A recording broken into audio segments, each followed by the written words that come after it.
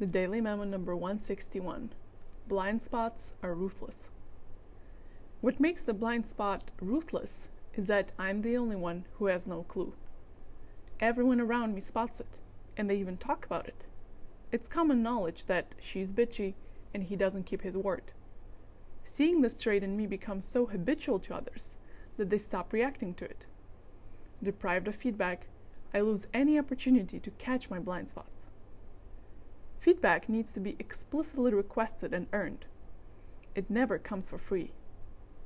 Unless my behavior isn't directly harmful to others, they will never care to bring up my shortcomings to me. And here's the catch. Others will wait till I make the move asking them for feedback, but I have no idea that the shortcoming is even there. So I am expected to be checking for something I cannot even perceive. So I need to remember that I will not feel the presence of this vice. I can only grow my perspective of it by seeing myself through the eyes of others.